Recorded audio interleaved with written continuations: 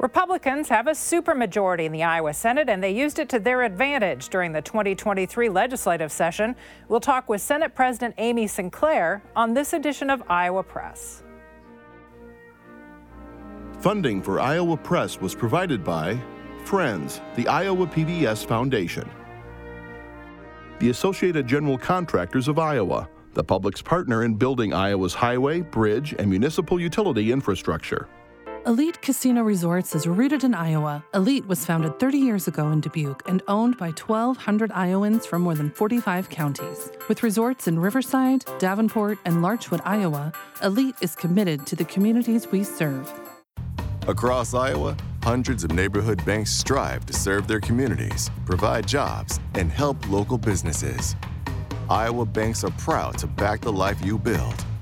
Learn more at iowabankers.com.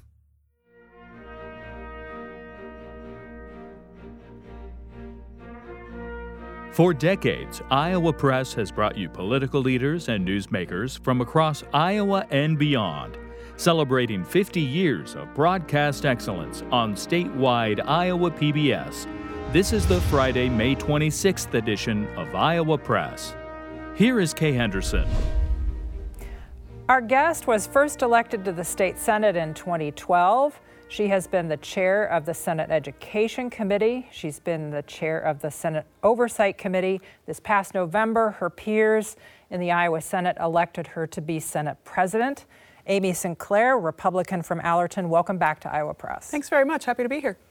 Also joining our conversation, Katerina Sestarik of Iowa Public Radio and Aaron Murphy of the Gazette in Cedar Rapids. Senator Claire, very soon Iowans are going to be able to begin filling out applications for the state's new private school financial assistance program. That's going to be operated by a third-party company that was contracted with the state. I'm curious to get your kind of sense of how much oversight you feel the legislature needs to provide as that program gets up and running. And specifically, we learned from the contract with the state that Odyssey will be paid $4.3 million over the first 6 years for its work, and that they will actually operate the marketplace where Iowans will buy things like computers, textbooks, tutoring sessions. Just your thoughts on what role lawmakers have in this process as this program opens up. Sure, I'd say the legislature, as with any program that's operated by the state, has that role of making sure that we have some fiduciary responsibility, some financial oversight. And I think that this won't be any different than any other program. As for having the marketplace and having those purchases be made through a platform, a vendor, that honestly is some built-in checks and balances against potential fraud that might occur in a publicly run system like this, in a scholarship program, because all of the vendors have been vetted prior to their usage. We know that the items that are available for purchase, whether that's tuition at a non-public school or as you said, a bit of technology, those vendors have been approved for those purchases, and those purchases are fall in line with the functions of the program. We've asked other Republicans on the show about this, including Speaker Grassley, your colleague across the aisle, across the chamber. There have been reports of tuition increases at many private schools across Iowa since this law was approved and that funding was made available for Iowans. Do you have any concerns about that? Does that tangentially defeat the spirit of this law in your effort to make private school more affordable to Iowans? So that really wasn't a part of the bill that we passed. I will say that because of the inflation that we've seen nationwide, I'm unsurprised that tuition would be going up. I think tuition would have risen regardless of what we did with the scholarship program. Just as we gave a higher percent on the SSA this year to our public schools, we know that costs are a little higher, and so I'm unsurprised that non-public schools would have those same costs rising and have to recoup those through tuition. Just as an aside, related to that, non-public school teachers on average have made around 75% of what their public school counterparts have made historically.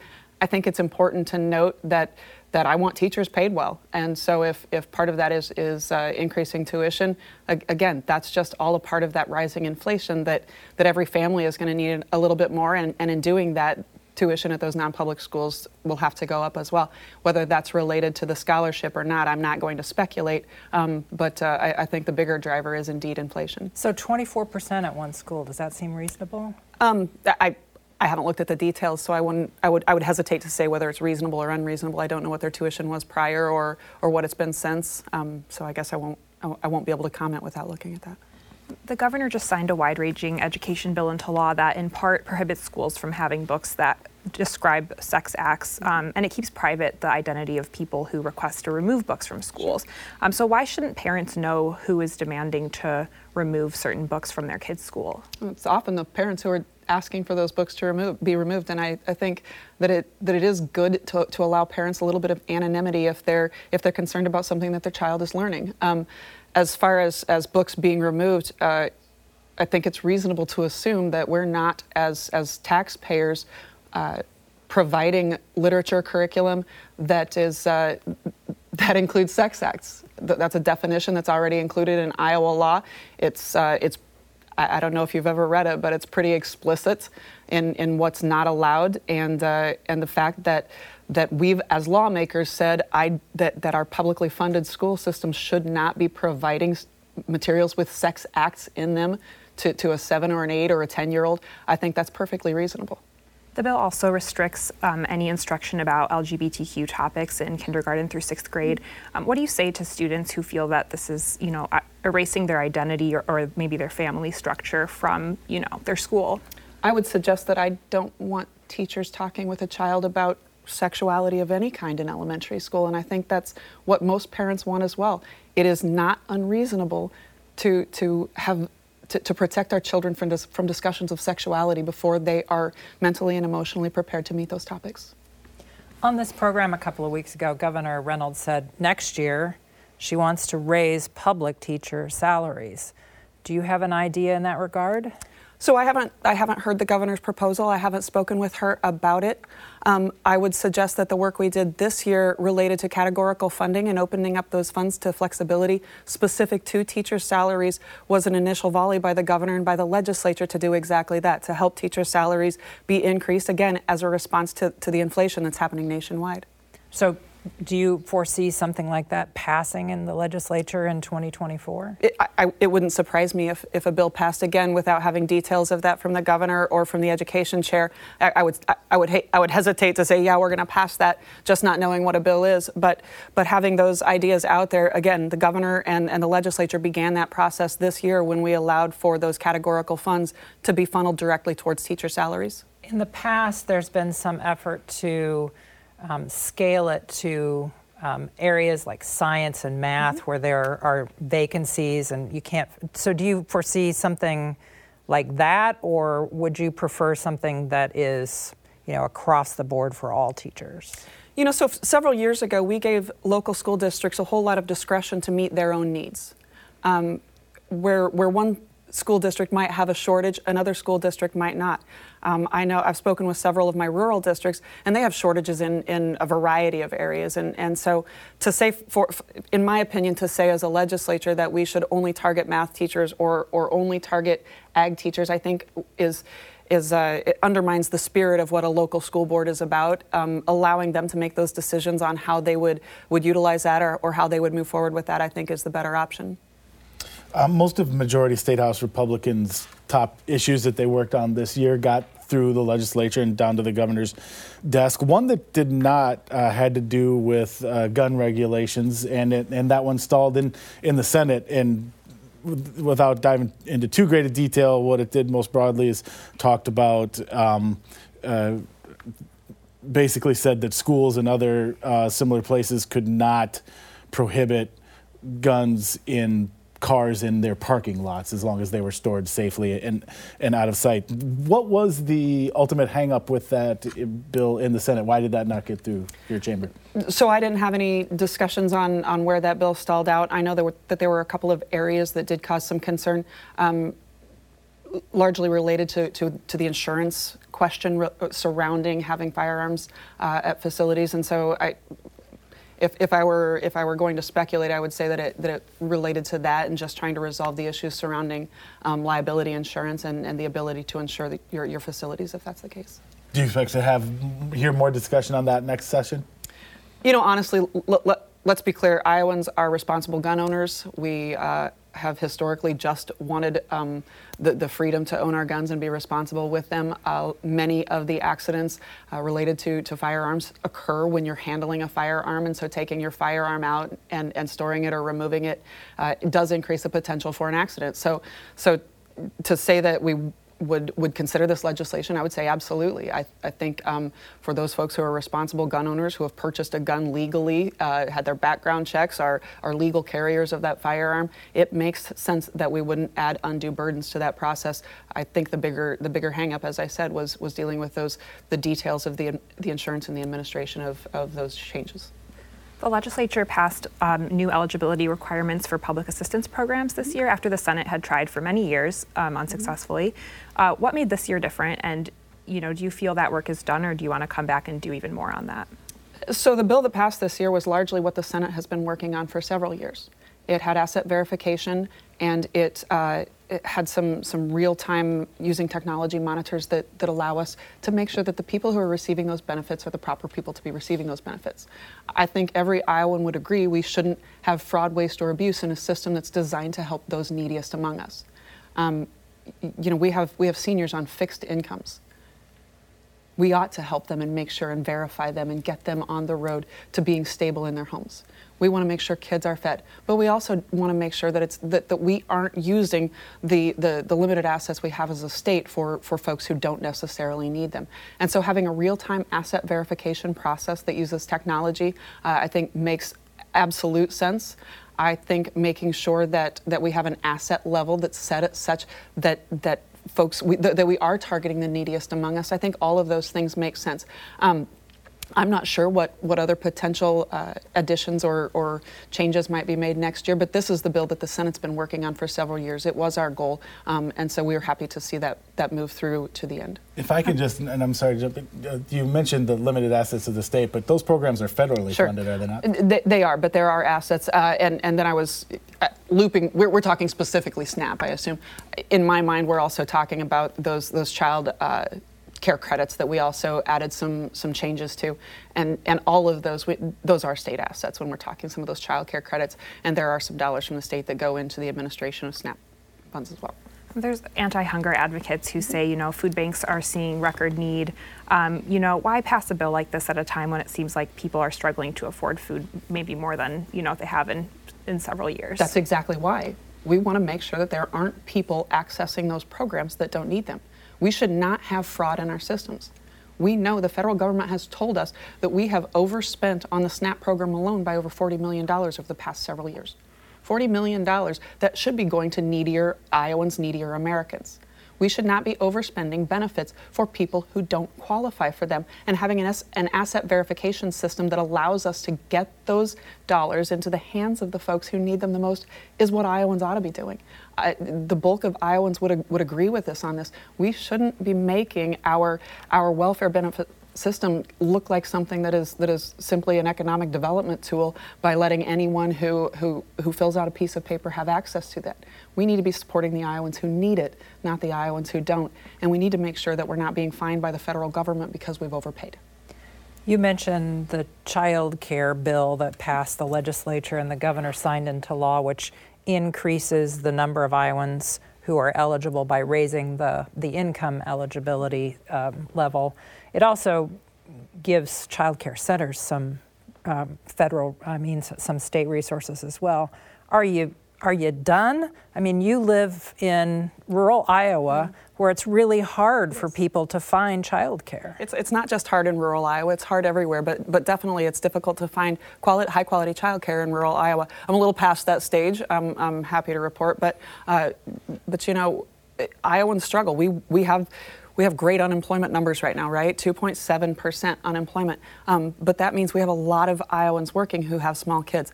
Are we done? My guess is no. Do we need to make sure we're doing things that are most reasonable and that serve the Iowans who need it the most? Yes. So we need to take the changes to the programs that we're doing and evaluate how that goes and see where we need to move. I'm excited by the changes that we made this year. I'm excited that we're expanding those opportunities to families who are working and really trying to embrace the value and just the integrity of a hard day's work, but at the same time, we need to make sure their kids are well cared for, that they're safe, and that they don't have that worry on top of all of the other worries that come along with parenting. When the governor signed that bill into law, she signed it at a daycare facility in Fort Dodge, and the owner of that facility told us that her favorite part of that bill was the boost in the reimbursement rate, because that meant more funding coming into her facility that she could then put into, whether it be salaries or infrastructure, whatever. Is there more stepping up that could be done on that reimbursement rate? So again, I think we need to see where the bills that we've passed, I think we need to see where those take us and to see what kind of impact that they're having on those facilities and the children and families that they're serving. I think we're always open to changes that make sense for Iowans and that help us to keep our workforce strong and our families stronger. Another bill that Republicans passed this year would create some definitions of duties of the auditor's office, and in some cases kind of place some restrictions on what kind of data the auditor has access to, and address the way that the auditor could challenge any agencies that contest some of that information. The debate that I know you heard well during the session, especially from your Democratic colleagues, was that this was a politically motivated bill. So let me ask you, if we take Auditor Sand at his word that this is constricting his office, and if there's in 4 years, in 2026, a Republican wins the office and comes to the legislature and says, yeah, this really does put some unfair clamps on the office, would the legislature consider rolling back what was done in this bill? Let me just be upfront and say this was not a politically motivated bill. So I'm not going to take Auditor Sand at his word that this was politically motivated and that we were acting to restrict only him. That's not accurate. The fact of the matter is there were 2 consecutive years with 2 Supreme Court rulings related to the office of the state auditor, and in actual testimony given within that first Supreme Court ruling, Auditor Sand said that he had virtually no restrictions on what he could access, when he could conduct an audit, how he could conduct an audit. He could get whatever he wanted, whenever he wanted it, regardless of whether the content was relevant to the audit or not. And from the standpoint of the legislature, that's concerning. Iowans have privacy concerns. The following year, just this year, a subsequent Supreme Court ruling said indeed Auditor Sand did overstep his bounds on the information he was requesting on the conducting of his audits. So we have 2 consecutive Supreme Court rulings dealing with this issue. It's incumbent on the legislature to come back and clarify what that means. And in doing so, we clarified that people's personal private information ought to be kept personal and private in the conducting of an audit of a state or local government agency. That the information about my health care ought not be available to an audit that has nothing to do with whether or not I accessed health care. So to say that we're keeping individuals' information private is political, it simply isn't. People should have the right, the implied understanding that their personal information, their personal data would be kept personal and private. The bill itself actually continues to allow that data to be accessed if indeed it is relevant to the audit. So it doesn't tie his hands. So let me ask about the other aspect that we haven't touched on yet, which is that if an agency challenges some of the information that the auditor's office is asking for, it would go to a 3-member panel, which is currently the case as well. Sure. But what the bill changes is that's now the final step. If the auditor's office disagrees with that panel's decision, you can no longer take that decision challenge in the courts. And so the argument is that you'll have the auditor's office, the state agency involved in this panel, and then the governor's office would be the third and possibly, likely in many cases, the deciding. So isn't that allowing politics to come into it a little bit, and why wasn't it okay for the auditor to be able to challenge those decisions in court? I think Iowans are getting tired of government wasting their money on frivolous lawsuits. And as the Supreme Court ruling rolled around, Auditor Sand did exceed his authority as the auditor in some of the information he was requesting. It is frivolous for us to be wasted, and frankly, it's undermining the justice of the folks that are being pushed out of the way when those lawsuits are going through. It is frivolous and wasteful for one state agency to be suing another state agency when all we're asking for is information. I used to be a county supervisor. The state auditor's office audited my county every single year.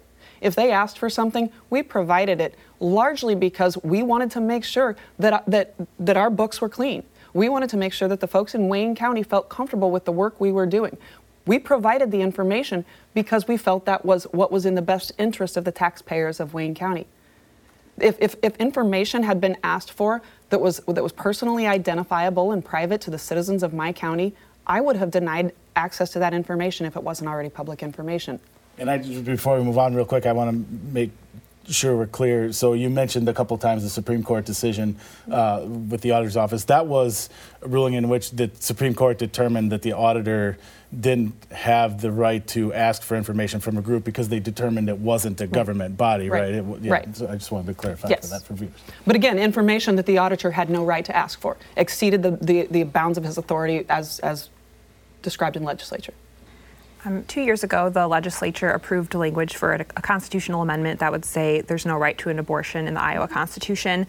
That would have to be approved again next year to go on the 2024 ballot. Do you plan to put that through, or are you, afraid that it would be rejected like it was rejected in Kansas? So honestly, a lot of the conversations regarding defense of life have been put on hold awaiting the results of the Supreme Court ruling that's going on right now. So I can't say whether that will be a part of the conversation that goes forward.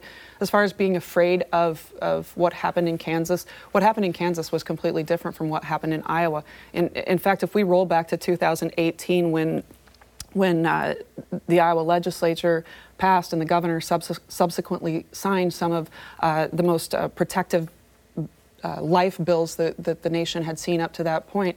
The Iowa legislature the Iowa Senate in 2017 was the only Republican legislative body that actually saw an increase in our majority that year in that midterm election cycle. So we passed a bill that protected life, and 6 months later we were rewarded with more members of our caucus. Am I afraid that Iowans don't support protecting life? No. That bill also never took effect, so Iowans never saw, what the potential ramifications of it would be. So I mean, do you think that could be different if an abortion bill actually could take effect, a stricter ban? I think that the Senate passed a bill that protected life, and we're rewarded with additional seats in the Iowa Senate. Again, I'm not afraid that whatever we do in defense of life, I'm not afraid of what that means for the state of Iowa or for our caucus. I think the Iowa Senate has a pretty clear record on where we stand in protecting and defending life, whether that's unborn life or whether that's maternal and child health. We added some dollars there in a program this year. One of my favorite bills was the breast density notification. That's a bill about protecting and preserving life. We have a long history of actively supporting quality of life and the lives of Iowans. Our rural health care programs that we passed this year, the Rural Emergency Hospital Bill, all of those are bills about protecting and preserving life. We have a long and I think pretty staunch history in passing bills that protect and defend the lives of Iowans. I'm not afraid that Iowans would reject an idea that there's a constitutional right to not protect life.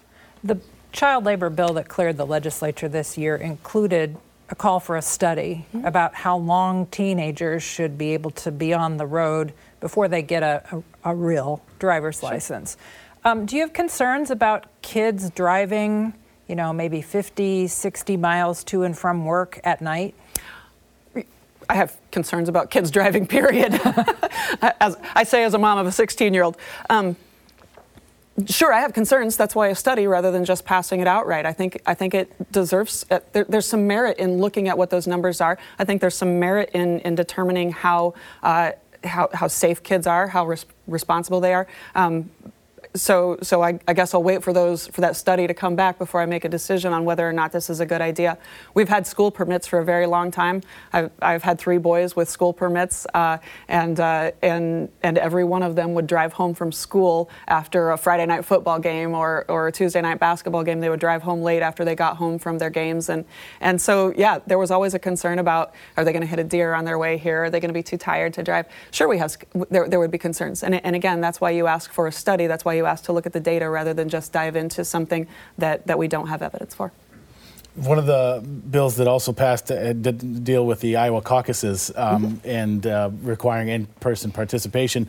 Another part of that got taken out, though, and I'm curious to get your input on this, your perspective, because so it would have required Iowa caucus goers to register with the state party. I believe the number was 70 days before the election, or before the caucuses.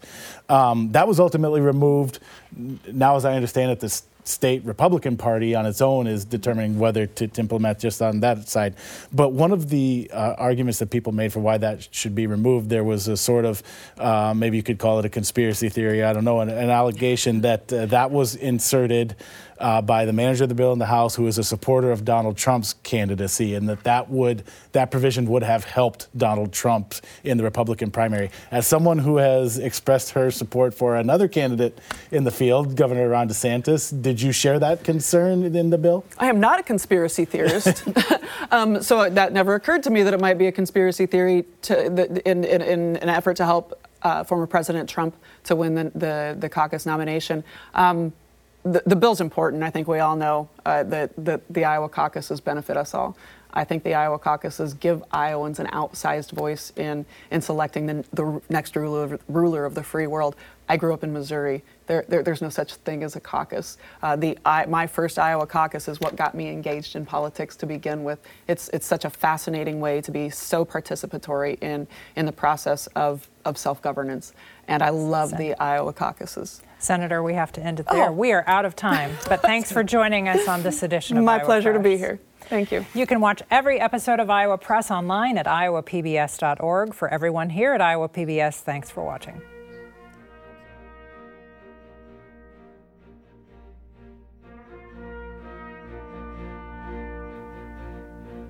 Funding for Iowa Press was provided by Friends, the Iowa PBS Foundation, the Associated General Contractors of Iowa, the public's partner in building Iowa's highway, bridge, and municipal utility infrastructure. Elite Casino Resorts is rooted in Iowa. Elite's 1,600 employees are our company's greatest asset. A family-run business, Elite supports volunteerism, encourages promotions from within, and shares profits with our employees. Across Iowa, hundreds of neighborhood banks strive to serve their communities, provide jobs, and help local businesses. Iowa banks are proud to back the life you build. Learn more at iowabankers.com.